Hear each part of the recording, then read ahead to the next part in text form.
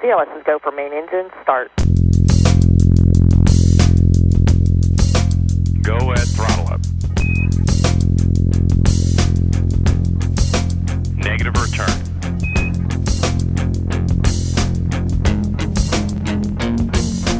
Then we see a nominal MECO. Welcome to space.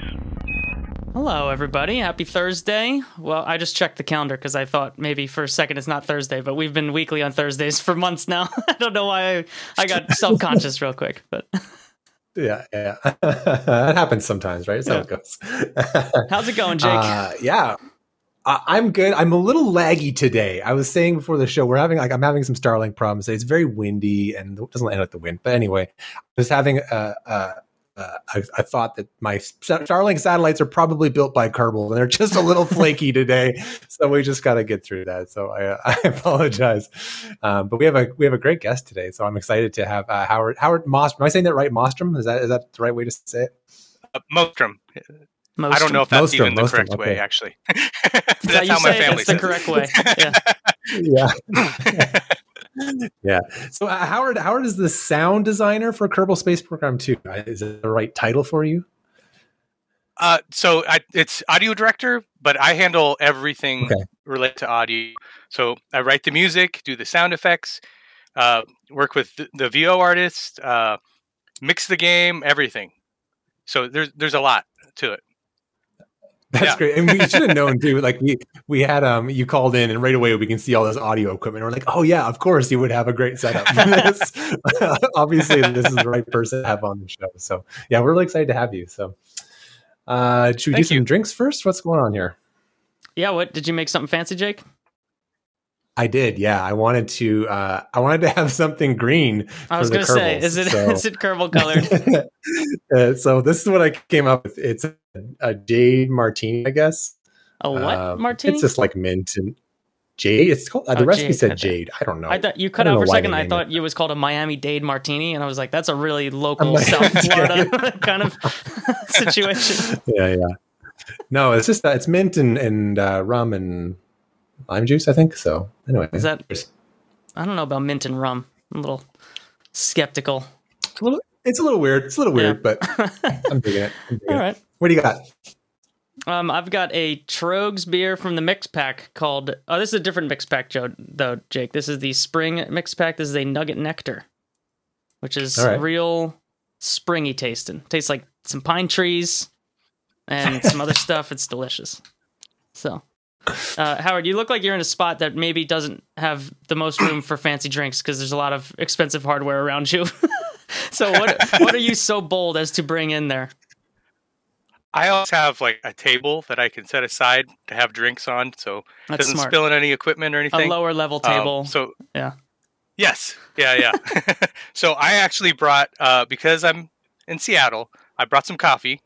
Nice. And because that's kind of like oxygen for us. But then I also brought a stout. So I'll be switching back and forth. It's Pray for Pow by Tim Burrow. Yes. Just going to stay level. That's great. And this one is actually, for whatever reason, I have the hardest time getting, like there's like one gas station that has it. But no grocery stores or anything, but it's absolutely amazing.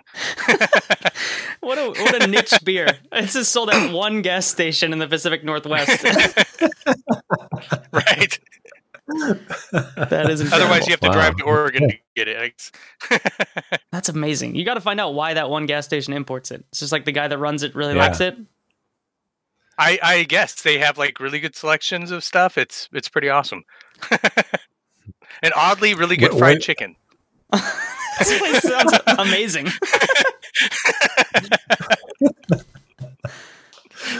Okay. Yeah. When a foodie craft beer lover opens a gas station, this is what we get, right? Yes. Jake, at what point in this conversation have you been sorry that you left the Pacific Northwest, or Pacific Southwest as you used to call it? Well, we had gas stations in Canada too, so it was good. It was fine. But no, I'll live. Let's live that way. I'll live. I'll live without the fried chicken. Gas station fried chicken and craft beer. Yeah. And craft beer. Anyway, we're off to a good start. We're doing great. We're doing awesome here. So I guess where I want to start, Howard, I really want to understand, like, what is some of the high level strategies you took with this whole new game? Because it's really fun to have a clean slate, right? You're not going for Kerbal Space Program 1.2 with like some iteration change. Like you get to kind of start from the ground level, and that counts for sound too. So I'd love to hear sort of just like, how did you approach it, and what were some of the things you really wanted to like nail with this game? So from the beginning on this game, I really wanted there to be a couple different things. I wanted there to be like levels of emotion and lots of emotion that you can experience. And that can be through sound, that can be through music, but I wanted to go lots of different places. Kerbals are more than just funny or positive. There's lots of different things. So I wanted to have an array of emotion. So like with rockets, I want that to go through for like having very, very big explosive rockets and little tiny things and have it be relative to atmosphere, to all this different data. So I've worked really, really hard to have everything be data driven as much as possible. In this game, the one thing you can't do is know the player's intent, but you do know data. So I can interpolate that data into different things to make the soundscape sound different. And it's been great. It's a lot of data. I mean, probably over 200 sources of data for parts. It's crazy. Wow. Like we can change sounds. Oh, go ahead. No. I was gonna say, like, what do you mean by sources of data? Are these like inputs from the environment that are changing, or these are sources of what makes sound in the game? So actually, like how, like take for example atmosphere. So when the rocket goes further up in the atmosphere, the sound is filtered as it gets further up. So it takes a lot of work to make sure that happens accurately per planet. So we're making the system I have changes it. So if you're on Duna, it sounds like the atmospheric pressure for Duna, and that's not just that's for any part. There is some a degree of artistic license there, because obviously, like in a vacuum, there's not space sound, but I've tried my best to make it so it's like a good combination of data and science. That's the ever-present problem. There's no sound in space, but yet the game will feel empty if not. So everybody wants to know their engines are running by not being able to see it at the time. Yeah. So yeah, exactly. Like the one unrealistic element that we're all like, yeah, but it would be better if there was sound in space. Like that would be a generally better experience. We could improve space. If whoever's in charge of space could just let that one go through, that'd be great. I should have thought that one through a little bit more than you did. Yeah.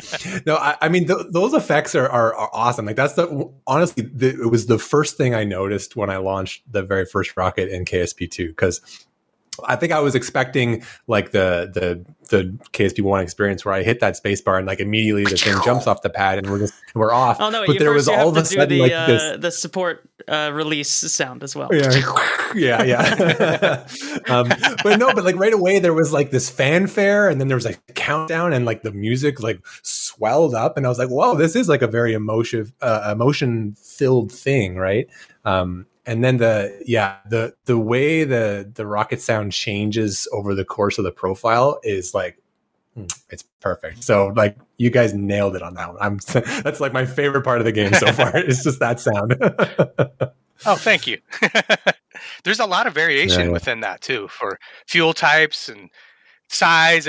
There's a lot of different things to change that sound, as well as like Doppler when things go around. There's a lot of stuff. I kind of went overboard, I think. That's how the game works, really. It's literally the point of the game. Like from day one, the point is, how overboard could you do something if you wanted to be overboard about this? Right. Well, we don't know what the players are going to do, so we have to think in that mindset to a degree, because we want people to be able to do whatever their heart wants to. Was there specific stuff from KSP1 that you looked back at and like took some lessons learned from about obviously I don't know how much of that data-driven approach exists in KSP1, if it does at all. Is that totally a new concept? Was there some stuff that you were like, we can't get rid of that thing that the game does because that's like the essence of it? I don't think KSP1 was as data-driven. They had a lot of like events that would happen and sounds would trigger from those events, but like even simpler things like you zoom in and out of the rocket, it wasn't very tuned well to like filter like that kind of thing. But I think one lesson I did like, one thing I really did like about KSP1 was certain sounds, you hear them and oh, we just decoupled. Or certain things your brain just really memorizes. And I want players to know that. I want them to be able to, it's not something you get instantaneously, but like part on my end, it's like, I can't have so much variation that they don't know what the sound is. So it's a balance of like, how interesting can I make it and variable, but still you recognize what it is. Yeah. You build some muscle memory. So you've kind of have that familiar sense of what's going on, or, obviously in the original game, it was like, oh, I made it space now. Here's the music. I finally did it. Yeah. Sure. Yeah. Yeah. The orbit sound. That's cool. Yeah. And I'm like really excited now to go to a different planet and listen to this sound in a whole different light. I didn't actually even piece that. I haven't gone past the central main system, like the Kerbal system yet. So I haven't touched any other atmospheres other than the starting one. So now I'm like, oh, now I got to try this. I got to do that. I got so much to do in this game already. It's like a checklist, I guess. There is so much. Like even just on Kerbin, there's so much to do. Jake, it's almost like you should start a historically accurate series of missions that you develop through KSP history and something like that. That would be a really good project to maybe kick off. Yeah. Well, maybe I'll think about it, Anthony. I don't know. I'll toss that ball around and see how it goes. All right, we got to talk about the trip to see this rocket launch. Yeah. Oh, yeah. Recording these sounds. Yeah. Like, we need to hear these stories. It was very, very epic. I don't know if on the timeline, I started with the hurricane. So we were actually supposed to be there a week and a half prior to that. But Hurricane Ian came and ruined all our plans. So yeah, it was like the day of, we're back and forth. Should we come to Florida right now? And it was kind of up in the air. And finally it was called like, nope, don't come. It'll be hard to get to Cape Canaveral if you do. So what was the, at the beginning I see it says like ULA and Boeing did they reach out, or was this something that you were trying to find somebody that would let you go strap an ungodly amount of microphones near their rocket? Like what was the interaction there? How did they, because I know they've been involved with KSP in the past. They had some interaction a couple years back. Did they just stay friendly and they wanted to hear what an Atlas sounds like in a video game? Like what was their motivation? I mean, honestly, we were trying for years to do a rocket recording. And it really comes down to dates and times and security clearances and all that. There's so many different details that have to be right for it to happen. I feel pretty lucky that we were actually able to do it. Even the hurricane and all that. But they've been a great partner. I mean, we had Jeb go up into space with them, and they've been really great to work with. So I'm glad it was them that they were able to pull us in and able to go to their VAB as well. It was pretty awesome. I love that segment. I'll skip ahead to that part because it was interesting to see like the things that you were interested in hearing around the facility. So this is the Starliner facility now, but formerly the shuttle facility. You're popping balloons in there to like get a sense of what the building sounded like. There's just different machinery that you're recording where they're actually like manufacturing stuff. Did you just like tell us about this day? Did you just wander around and bother engineers for like an hour, or what was it like in there? It was for a long time actually. I'm not sure if it was probably a couple hours I was in there recording, and yes, it was. It was like, hey, can we do this? And they'd have to like clear the section or whatever, and get the right person to do gear, different parts of the gear. So yeah, we had like gas leaking, it was pretty amazing. Like that facility is so huge. That crane is ginormous. Like actually, they showed a little clip of me like messing with it. It was like a little kid at a playground. They were like, "Okay, Howard, you good now? You done now?" This is like the crane.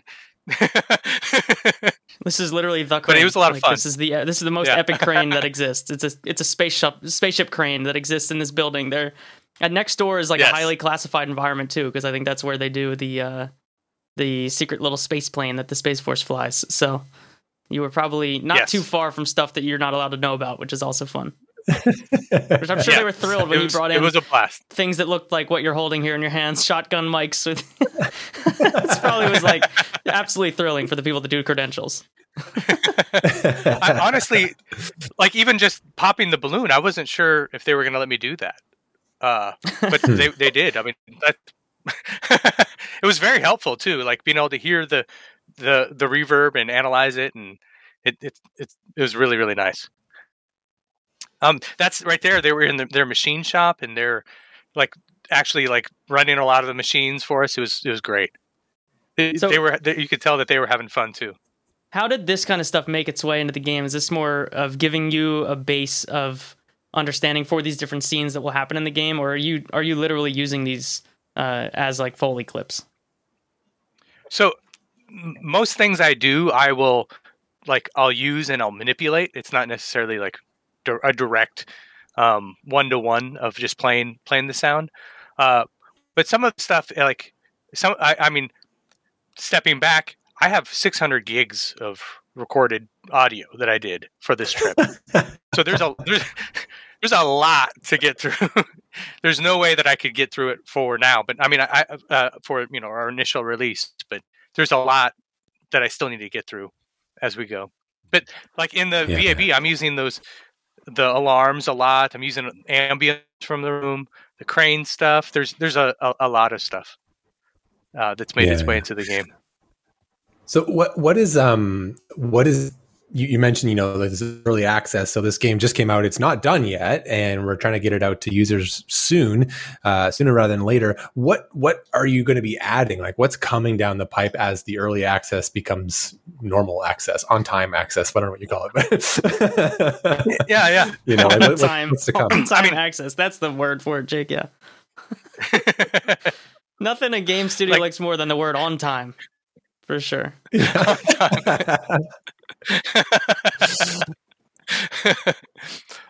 Well, for audio, there's a bunch of stuff that I'm doing. Like I try to do things in different stages, and then like this, it's very complex to get stuff in and be data driven. So having like the tech working is like the first thing, making sure all the different scenarios that I can account for are working. And then I start doing content swaps for that to make sure that it's working with whatever sources I have.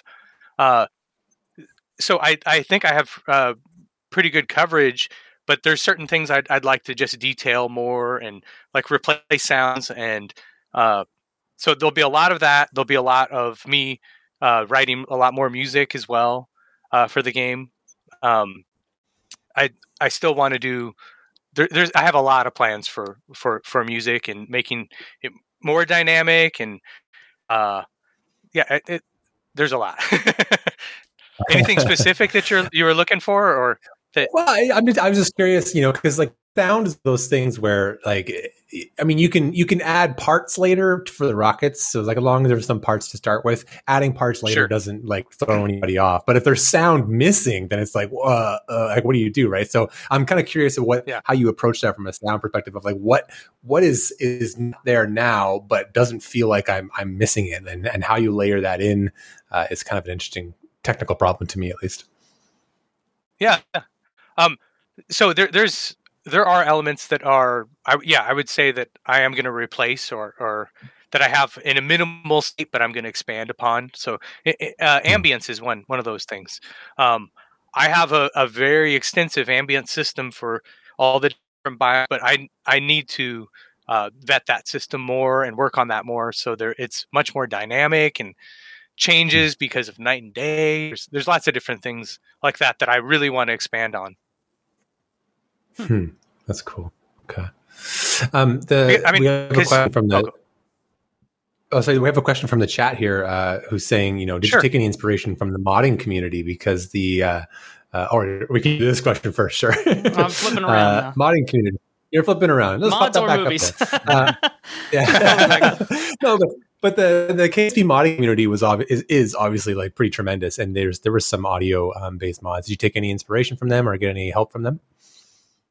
I definitely we have an amazing community, and like I definitely did look at all as many mods as I could find. In particular, like the voice chatter thing, I thought was great, and I did implement a whole system for doing Kerbal chatter in the game, and that's another thing I want to expand on as well going forward. But yeah, for sure, our community is awesome, and like all that stuff is great. Like I want to build as much of a system that I can, and then give toys to them to play too. Well, that was going to be my follow up. Is are there interfaces into the system you're building that allow monitors to do more with sound, in KSP2 than they could in the first one? So like modding is a whole. That's a whole thing. Yeah. our community episode 2 of this interview. Yeah. Our community is amazing. I mean, they've already modded stuff. I've seen mods already in the game now. So like some of it is going to depend on like our interaction together on how we do things as well. Because I could come up with a solution, but they want something that's different, and I want to be able to be flexible with that, but also have some tools in place that makes it easier for them to use, or use some of my filters or things like that. Because there is so much in this game that is not just play a sound. It's like play a sound through all these things, and that's what the sound is. There's so much data and filters, and there's a lot to it. But I do want to go more in depth with all those systems later on. You gotta have like I do a think it would be podcast player, like Kerbal Radio, maybe, where there's like a couple of really good podcasts that are in the game, and just gotta get played when you're flying around space or something, or. Right, and it's all in Kerbalese, and as long as they look like us, I'm cool with it. Hours. Yeah. Yeah. That would be hilarious. Wow. Just like deep dive, 6 hours of Kerbalese podcast content. Tom did the everyday Kerbal. You need a filter that takes normal human speech and converts it into Kerbalese. That's what you need to get. That's the next filter you have to do. That would be fun. Huh. All right. So this other question here from the chat is about movies. So any inspirations from favorite space movies? I don't know if you have any, or if you considered that in terms of soundtracks or other sounds. Sure. Like I'm obviously science fiction fan. So I mean, there's a lot of it that just is there, just automatically. But I did specifically go and find every movie I could, and watch their rocket launches and see how they handled not having sound in space or in sound in space. I had like a spreadsheet going for all that kind of stuff. It was kind of fun to do that and just screen capture all these different scenes and everything. There is a lot of once you really get into the sounds that NASA has made public, you hear them everywhere. It's like the Wilhelm scream. I was going to say, it's like the Wilhelm scream, but of rockets. Yeah. Yes. You're like, oh man, there it is again. There it is again. STS 108. There it goes again. It's like, yes. I know the Apollo 11 movie was, there was a crew next to where we were standing, Jake, for Falcon Heavy that was recording for Apollo 11, or were they recording for First Man? I forget which movie it was that they were. Yeah, First Man. First Man, right? Yeah. Okay. But they were using Falcon Heavy as a base. I don't know if they had as good of access as you did. We didn't even get to that part of the story where you were where you were strapping these mics on the launch pad, because it was a pretty extreme location where you were setting up. And then there was some moment where there was an announcement that started, and you were like pretty nervous about why there was an announcement happening at the launch pad at the moment. It was not quiet either. It was pretty loud. Like, ah! Yeah, I mean, I was on the lightning protection tower, and there's getting announcements or whatever it is. Yeah. Yeah. It was pretty surreal being that close. I was about 50 feet, which is much closer than I had anticipated. But that's where power was. And since we have to record 26 hours in advance of the launch, power is kind of helpful. Yeah. That would be a thing that you would want. We did run into some issues with power, but the folks at ULA actually, so I switched to battery power, and later that night or earlier that next morning, some folks at ULA switched we had a UPS put in and switched all my settings from battery to actual power. So that was really nice because wow. I didn't sleep that night at all, like all nervous that it wasn't going to record. And yeah. Darn, I'll have to come back and see another rocket launch. That'll be a bummer. Right. Come back and see another one. I did have one. I had multiple rigs there, and one of them was never at risk at all. So, like, there was drama, but it was like still a level of protection that I had for the recording. I totally thought you were going to say one of them was never seen again, like it got melted by the rocket or something. It's like, wow, what is the story here? Did you get any tips from anyone about like how to prepare your gear for this environment? Because I mean, there's photographers out there all the time, but I don't know about how many of them are setting up really expensive shotgun mics and whatnot that you had there. Yeah, I did. I reached out to several friends of mine who are big recordists. A guy named Frank Bree and Andy Martin are like really, really top in this field for just field recording. And yeah, I made sure that I had wind protection, and we had these blimps too that had water protection as well. So I didn't have any damage to any microphones at all, but I did have some damage to some of the cables. Not during the thing, but the RP1 fuel is like it's really corrosive. Like within like a day, I could see where I didn't clean the cables very well, and it's already rusted after like a day. Wow. Yeah, it was like as soon as I got back to the hotel, I put everything into the bathtub and used Simple Green to clean everything off, and it probably took like 8 hours to clean everything, and then still I had corrosion on certain things.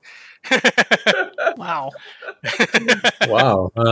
I never thought of that. Number one, the fact that you would clean cables instead of being like, well, business expense. Like these are getting framed on my wall as like the rocket cables that are all corroded and weird looking, but that's an extreme. I mean, it wasn't just cables, right? Yeah, there was like stuff, other mounts and stuff, zooms and whatnot. Yeah. But all my recording gear was I had inside of a Pelican case, so that was untouched. So I was glad to have that there. I was a little worried about it like overheating because it was pretty hot, but it was fine. Yeah. Do you have plans to do more of this? Like, this is a pretty beefy rocket with solid rocket boosters. There's a very small rocket that Electron flies now from Virginia. It might be a good spot to do, maybe early career mode is going to have smaller rockets with no solids. Maybe that would be a good target. I don't know if that's, are you looking for more content?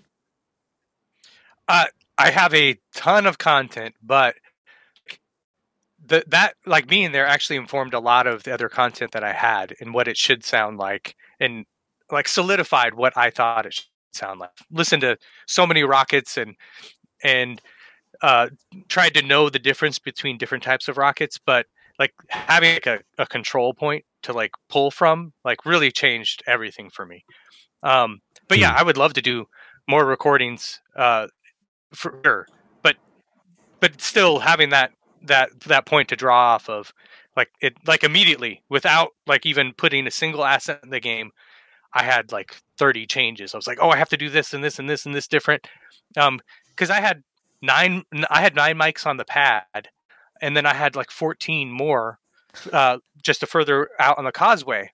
And I tried to place them strategically to like get different angles of things and get reflections off buildings and whatever I could to get more different sound sources from that. So I learned a ton. Was that the first launch that you had seen in person as well? It was, yeah. Wow. I mean, that alone, I would be curious about your observations from that, because there is like a weird sound phenomena that happens with the way that you experience a launch, especially as close as you were. You were standing really close to the old Air Force hangars, which I didn't even know they let people stand where you were standing, which was really cool. I'll have to find that one screenshot of where you were at, because it was like, yeah, I mean, if you've been to the Cape, you know, like where this particular shot was you're right up on them. You're real close. It's right there. Yeah. How was that? What was your experience like as that thing took off? It was super emotional, actually. Like, I mean, I didn't sleep, and then also, just like waiting for the countdown, not knowing if it was going to happen or not until right before. But the actual launch itself, there's so many things that was different than I expected. I expected it to be like very like hurting your ears a lot, but it was more like this flutter all through your body. It was an amazing sensation, just like throughout your body, and those crackles. It was very like you could feel them just like individually. I don't know. I love haptics in game too. I do a lot of that as well, and this kind of thing is just like resonated your body. It was amazing. Honestly, I'm surprised that we didn't have footage of me like just sobbing. Yeah, it is weird. There's the two phases that are unexpected, because I think the first time you see launch, you're expecting ignition to be this like moment where you're like overtaken by sound, and it's not. It's like 10 seconds after ignition is like the loudest, but the coolest sounding part is like a minute and a half into flight, when it starts getting that the sky is getting torn apart sound. Like you can't even explain it to somebody until they've heard that particular sound. Like when it's above you about a minute later after launch, it's, I think, the coolest part of the whole experience. Mm-hmm. I agree completely. That like hearing rocket recordings and hearing that crackle and pop, like it matching with the vibration on your body, and it makes it so much more visceral, like feeling it and hearing it. Whereas now I get that correlation when I see those videos a little bit more. It's pretty crazy. It triggers like the memory that really you have in your head of it. It's different. Yeah. I kind of equate it to pictures of the solar eclipse, where before I saw one with my own eyes, I was like, that is a beautiful photo of a solar eclipse. And then after, I was like, oh, that's just a regular photo. But that one is what it really looked like when I was there. And that one hits different, Like there's just that intangible sense of the in real life experience, which I'm really excited about. I have not gotten a chance to fire up the game yet, because I am over here as a person without a gaming PC, and Jake is the one of us that has a gaming PC, so I'll have to visit his house to actually play it before it's out on a Mac. But just like, I don't know, if I get that little twinge of nostalgia every time I launch a vehicle in the game, I'm going to be super pumped. Yeah. Awesome. You do. I'll vouch for it, man. I remember you the first time that you fired it up, and then you the first thing, but this is before we had arranged Howard to come on the show. The first thing you said to me was, "The sound is amazing." So I will vouch for Jake not being a total homer that we're here talking to Howard. That was legitimately the first observation you had. No, it's funny too, because we reached out and we said, we want to have someone from the game design be on the show. I was not thinking about sound design. I was like, I just want someone who's like involved with the process. And then they replied and said, we're going to get you the sound designer. I was like, oh yeah, that's exactly who I want to talk to. Yeah, thank you for reading my mind, because I'm not telling you that, but it is exactly who I wanted to be connected to, because it's so much fun. I wanted to ask too so one of the things that's really interesting to me about the sound of a launch is this it's this phenomenon where, like, when I had only heard recordings, I thought that the sound was clipping because it was too much for the microphones, right? You hear this clipping sound. I'm like, oh, because the microphone's there's no microphone on Earth that can absorb this power of a rocket launch. But then when I saw one in person, I realized it's actually the atmosphere that's clipping, and the mic's doing. There's not enough Earth on Earth to capture the sound. Not enough air. Yeah. So how do you record that when, like, just even the sound itself, like, nature is already like trying to break it down because it's too much? So, like, the distance mics are much easier to do, and it actually captures that. I think the crackle and pop pretty well. But the air, like, naturally, like in air, there's a compression that happens with sound, a natural compression. But with the audio engine, I can, like, add additional compression too to make sure it's, like, more contained or more varied. And there's a lot of things I can do inside the engine to make sure that, like, some of those things are captured within the game engine. But I recorded everything 32-bit because it can just totally peak, and without that technology, I would just lose those recordings. But being able to do that, you can actually go like 700 dB above. This is just total audio tech talk, but you can go 700 dB above. All the other people listening, screw you. This is me and Jake time right now. Yeah, here we go. But yeah, I paid a lot of attention to how I was setting things up. Like, I had to put my gains as low as I could. Because it's just the dynamic range of you don't need a rocket is the rocket will do the work for you. Yeah, it's the best preamp that's ever existed is a rocket engine. Yes, exactly. Any of the rocket companies can use that as well. If ULA wants to run with that, they're welcome to. I know they're in the marketing phase right now, Jake, so they might want all the fluff that they can get. You might talk about that in a little bit, but oh dear. Okay. I think that it was really well done, and it definitely evokes the right emotions for the launch for sure. Can we talk a little bit about music? I don't think I realized if you're also involved with writing the music as well as just, producing it. Like, is that what you're doing? I do. I write all the music as well. Yeah. Wow. Because I know for KSP1. Like, budgets were tighter, I guess, and they were just using a lot of public domain stuff. So you can go and get a lot of the KSP1 music and use it for yourself for free. I've heard it in some spots. I forget what it was. There was like some ad sometime where I was like, "That's just KSP." Like, they're just riffing. Yeah. What's the guy's name, Jake? You used him for your theme song. Yeah, it's all Kevin MacLeod stuff. It's all this. He just produces a ton of music and just puts it on there. And so the We Martians theme song is actually one of his songs too. So there's a shared heritage there. Oh, awesome. But, so tell me about that. Like, what do you? I don't know. How do you approach the music writing design phase of that too? You have a lot of jobs. Like, you must be a busy guy. I don't know, but I cannot writing music is also. They were like, Howard's available for this interview. It sounds like you're really busy.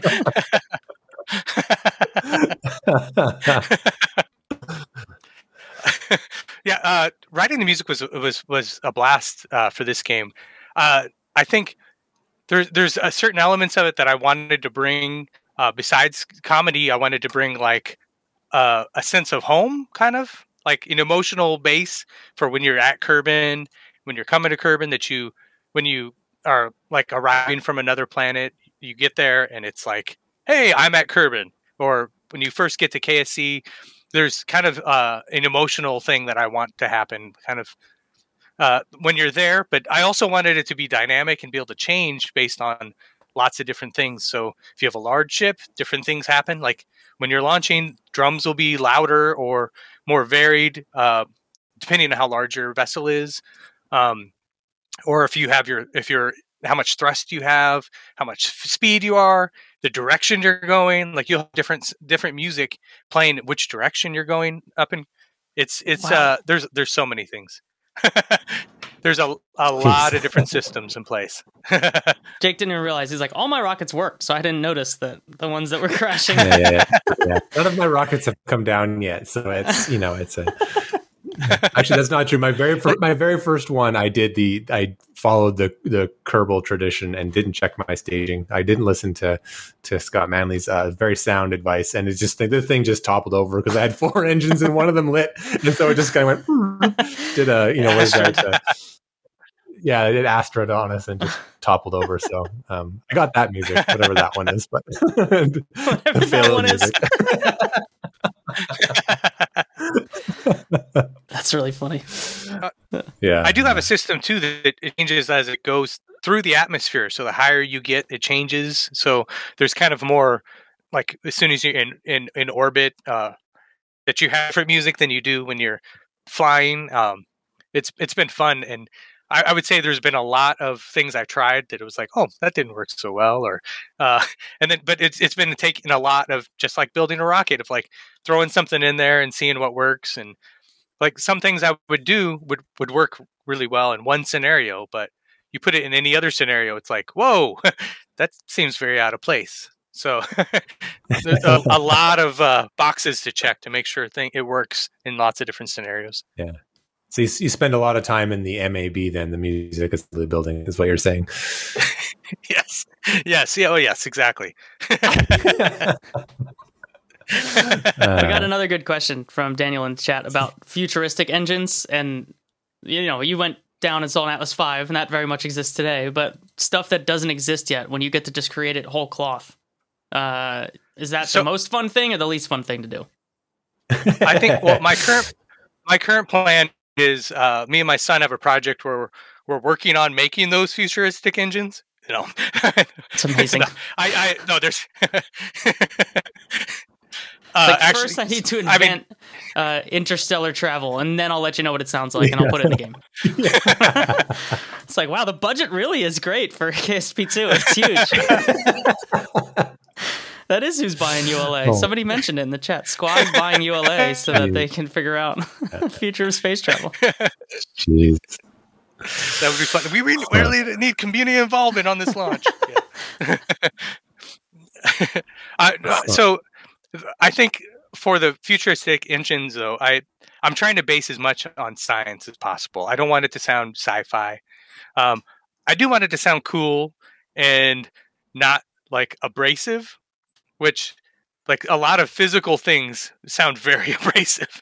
So there is a little bit of like artistic license I have to take to make sure I'm not like breaking people's speakers and making it an experience that's like people just turn off the sound. But I do want as much to be based on science as possible. But I do have to be mindful of like, we have to keep this game within a dynamic range, and we want things to sound big, but big sounds gets really, really old pretty quick. So there's a bunch of things. You can only hear like those horns in like those trailers, like rah. Like you can only hear those for so long before you're like, hey, let's go someplace else here.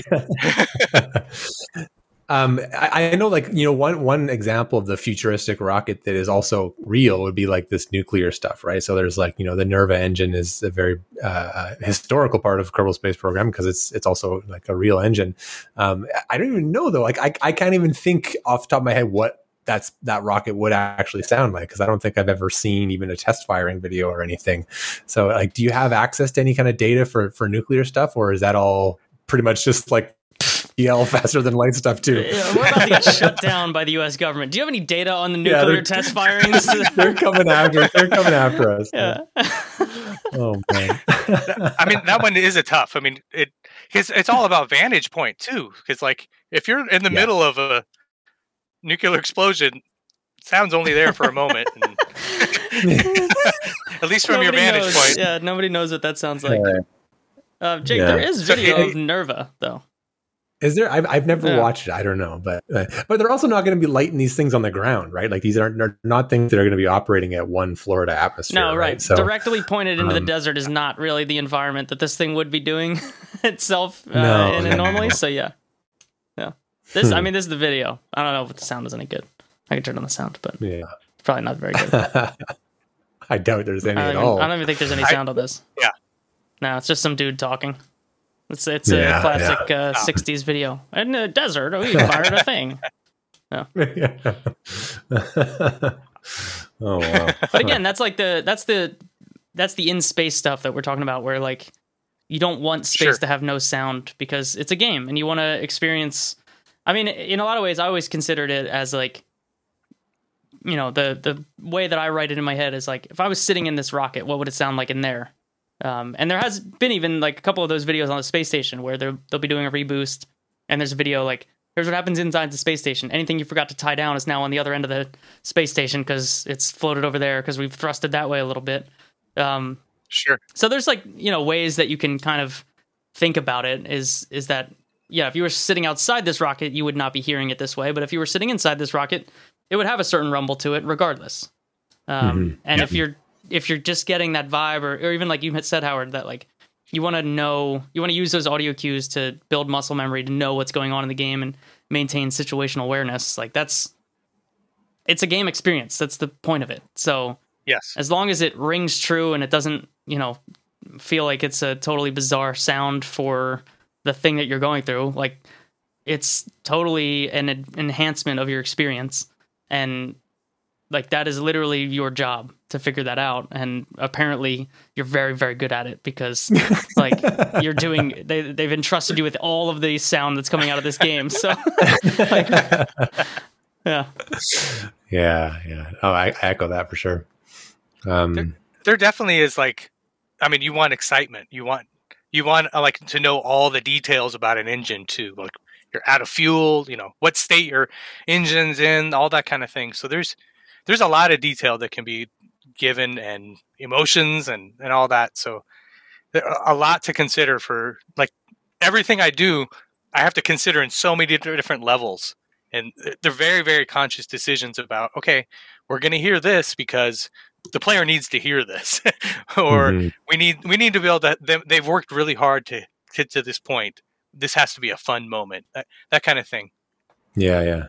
I'm reminded there's I listened to this podcast. I'm not going to remember which podcast it is now. I'm going to be a terrible plugger of whoever made this great thing, but it was some podcast that was talking about the development of like jingles, right? So these like little tiny 3-4 second audio clips that need to like carry a ton of definition, right? So the one that they really focused on this podcast was the Intel inside sound, right? You know, dun dun dun dun, like that like 4 notes, and it's over like that, and it has this like it captures like a ton of what they need to do for this brand. And so like, I'm kind of thinking of the same thing. Like you're trying to evoke an emotion. You're trying to like signify game mechanics that are happening at the same time. You know, this means this means this. You're trying to be real. You're trying to be artistic. There's a lot. Yeah, I totally believe you that there's a lot to think about when every clip you put in this thing. So, wow. It's pretty crazy. I mean, you see this type of things on like dryers nowadays. They'll play a little song or something. Unfortunately. Yeah, or an Instapot or whatever. You're like, wow, that was an interesting jingle from a appliance. My microwave is unfortunately very musical, and it's like really? I didn't need the whole song to play. It's really a lot. It's a lot. Give me some options here. My last dryer was like that. My last dryer was like it had like verses and a chorus and a bridge. Like it was. I'm like, you just need to tell me the laundry's done. Jake, like, what you don't know is here in the U.S., all of our appliances play the Star Spangled Banner every time it does anything. Yeah. The little flag comes out. Yeah. Oh dear. Huh. Just imagine what Maryland's like, Jake. They love their flag. Yeah, I know Maryland. I know some people from Maryland. They're really into flags. Really? They're all into flags. It's wild. And they have the worst one, which is a whole thing. Yeah, if you want to look up a really interesting flag, look up the Maryland flag, and you can think about what kind of emotions that evokes for you. Turned into a podcast for an audience of one person right now. One audience member that's listening to this program. But they're really into it. They're like, they're so did angry you see that right detail now. in the corner? They're so angry. They're typing an email right now, like trying to.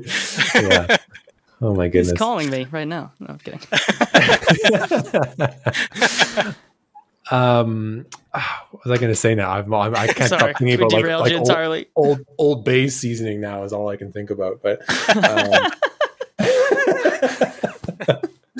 I guess so. I mean, we're getting close to the end here. I would love to know, like, sort of like, what's for all the people that are totally bought into this early access. Like, what's the next thing? Like, I know there's like a patch coming for the first update. Is there anything that's got Howard's fingers all over it? Like, what are we seeing first here?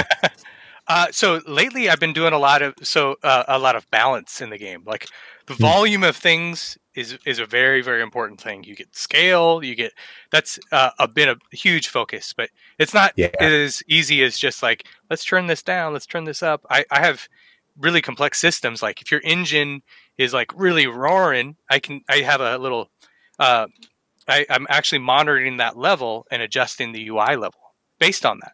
So you can still hear that, because otherwise you want to hear UI sounds and the rocket's going. I'd have to put them so loud, and then like you're on the launch pad and you're like, Yeah. So it's like a car feature, right? When you speed up, your music gets a little louder, and you hopefully don't notice it because you're just going faster. So the car's louder, so it's just a little bit louder. So it's the same level to you. It's all that you experience. Yeah, exactly. Except in this scenario, there's like 20 different of those levers and a full ass rocket to contend with. Yeah, and we're not making it easy on you with just like a single solid rocket booster. I'm putting 15 swivels and one Nerva in the middle for later, and then I'm strapping 3 or 4 different kinds of solids, and I'm strutting it all up, and then yes, figure this one out, Howard. Balance that. That's an incredible motivation, Jacob. Like, I want to build a thing so screwed up that Howard couldn't have coded for this one.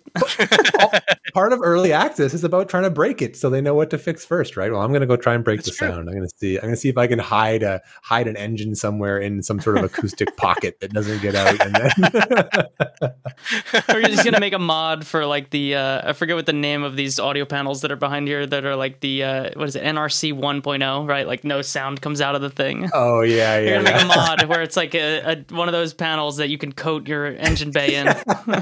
It was like directional sound for your rocket, depending if your camera's on one side of the rocket, you hear it or not. Yeah, we have a lot of great ideas. So if your developers want to give us a call, to expand the team. Oh man, there is a lot of like acoustics inside of like cargo bays and all that inside of tanks and everything. It's pretty compelling.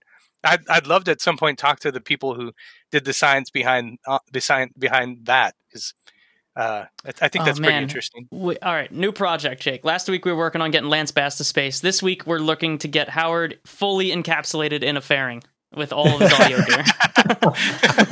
Take me to the moon. Yeah, I'm just fully encapsulated. Seal and the air conditioning vent put the conditioning on, like he's on the pad, and see what it sounds like in there. Honestly, though, I don't know if anyone knows what it sounds like in there. Like there's some payload mics, but they're not as good as the mics that you've been touting around the Cape. So SpaceX, like, you've got a lot of fairings. We just need 2 of them. Yeah. Can we throw Howard in there? Yeah, we just need to put Howard in. Howard that'd be the surprise. He's not even that far away. He could drive there. Howard was in there the whole time. Stop at that gas station, pick up some fried chicken and beer, and he'll be right down there. So. We gotta figure it out. We solve problems on this podcast. This is what we do. So yeah. Oh, completely. Cool. Well, if people are interested in your work generally, is there a place they can go to check the world of Howard out? So, I mean, lately it's been all Kerbal, but you can go to howardmostrom.com. I have some of the stuff I've done on there. I'm not that great about keeping it up necessarily, but there's there are some things on there. It's a long list. But yeah, I'd probably, that list is not even updated either. Well, my son was like, you should get ChatGPT on that or something. He's automating you out of a job, yeah. Right. You're like, well, that's what you're for. Please update my website and keep it up to date based on what I've been working on. Oh, wow. Jake, cool. Have you been getting anything done, or you've just been playing KSP 2? Mostly just playing KSP 2. Yeah. I have to say that is something I tried to fix. We had a Discord bot that is running in our community Discord that broke last episode, and I thought I fixed it, and it broke again this episode. So, that's on my plate right now. We're going to see if we can get this thing going. develop stuff. It's early access, really, if you get down to it, and never will. And you only test it while we're live. That's the only way that you like doing it. Yeah. So it'll never be on session middle of the week or anything to just try it out. No. Okay, great. It's not on my testing strategy. So, but yeah, so not much going on for me right now. Taking a little bit of a break. It's good. How about you? Nice. I know you had a new episode out recently. Yep, Space Force put out their RFP or draft RFP. They didn't even release it yet, but it's going how I would like it to go, Jake. So if you're into the National Security Space Launch Program, Miko is where you want to hang out and listen to that. And also New Glenn, like there's sneakily posting photos to the Blue Origin gallery, and I don't know, but their engines still aren't really working on the whole thing. So we've got a whole discussion about that. Cool. Next week, Jake, we got a good one. Yeah. We've got now I'm guessing myself. I think I know who we have. But it's Scott Poteet. Yes, Scott. I have Scott Poteet coming on. So U.S. Air Force Thunderbird pilot, a member of Polaris Dawn, the mission director of Inspiration 4.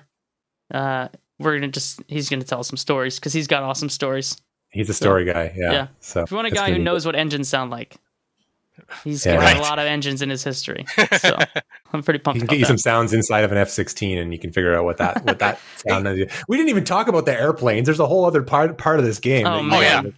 There's so much data for airplanes too. It's pretty crazy.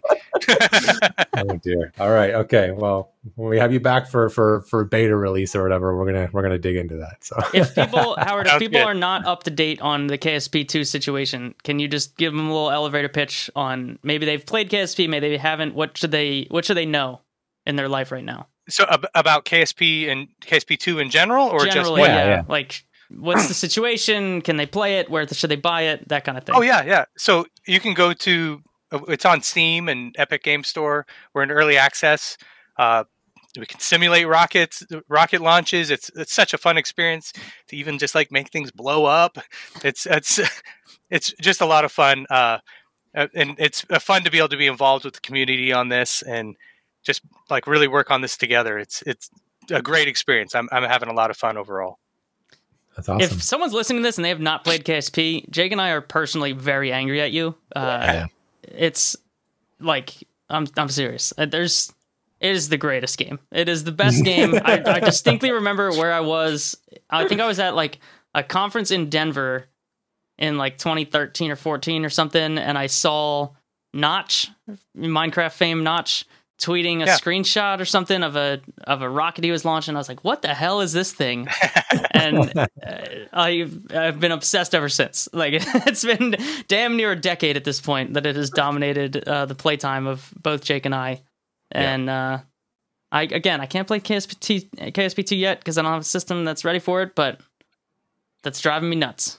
I'll be real about that. So I remain jealous of Jake and thankful of you, Howard, for hanging out.